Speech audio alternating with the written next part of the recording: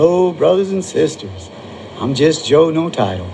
And I'm so glad that you joined me for the Lord's Word of God today so that we can celebrate Alpha and Omega, the beginning and the end, and there is no other. Amen? Amen. So, brothers and sisters, this is the last day of Yom Kippur.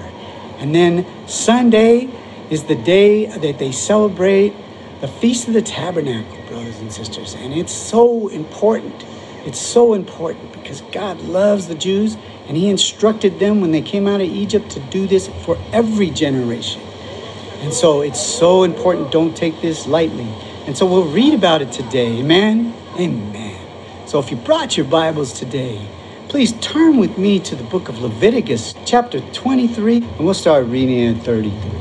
Then the Lord spoke to Moses, saying, Speak to the children of Israel. The 15th day of the 7th month shall be the Feast of the Tabernacles for 7 days to the Lord.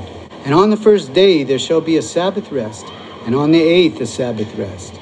And you shall take for yourself on the first day the fruits of beautiful trees, branches and palm trees, and the main branches of leafy trees, and willows of the brook. And you shall rejoice before the Lord your God for 7 days. You shall keep it as a feast to the Lord for 7 days in a year. It shall be a statute forever in your generations. You shall celebrate it in the 7th month.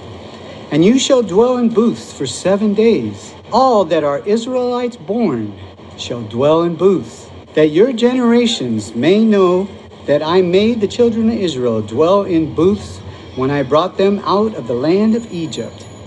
I am the Lord your God. So, brothers and sisters, this is so important.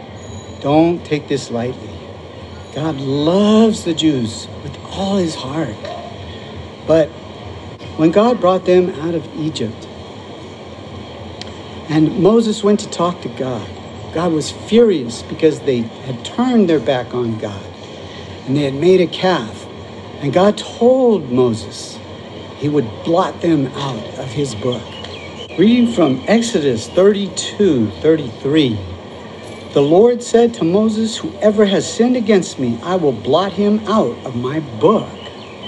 Brothers and sisters, you have to take this to heart. You have to. Because God's anger is kindled here in Israel. Because the Christian Jews are not sleeping in those tents. Many of them, maybe some are, but for the most part, they make the tent in their yard and they celebrate and eat feast for 7 days. But they are not sleeping in those tents.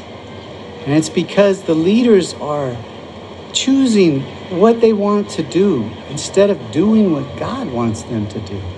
And brothers and sisters, we always have to do what God's will is so that we can please Him and do His will and be with Him forever. Amen? Amen. The Word of God says in the gospel, Jesus tells us, if the blind lead the blind, they both fall in the hole. So don't be that one that falls in the hole. God's anger will come upon you along with everyone else that is not sleeping in those tents. But if you sleep in those tents, brothers and sisters, God Almighty will protect you when He brings wrath on this land. Amen? Amen. So brothers and sisters, always remember, no matter where you are in this world, always keep Yeshua as your master, your teacher, your example. Believe His doctrine and obey Him. Amen? Amen.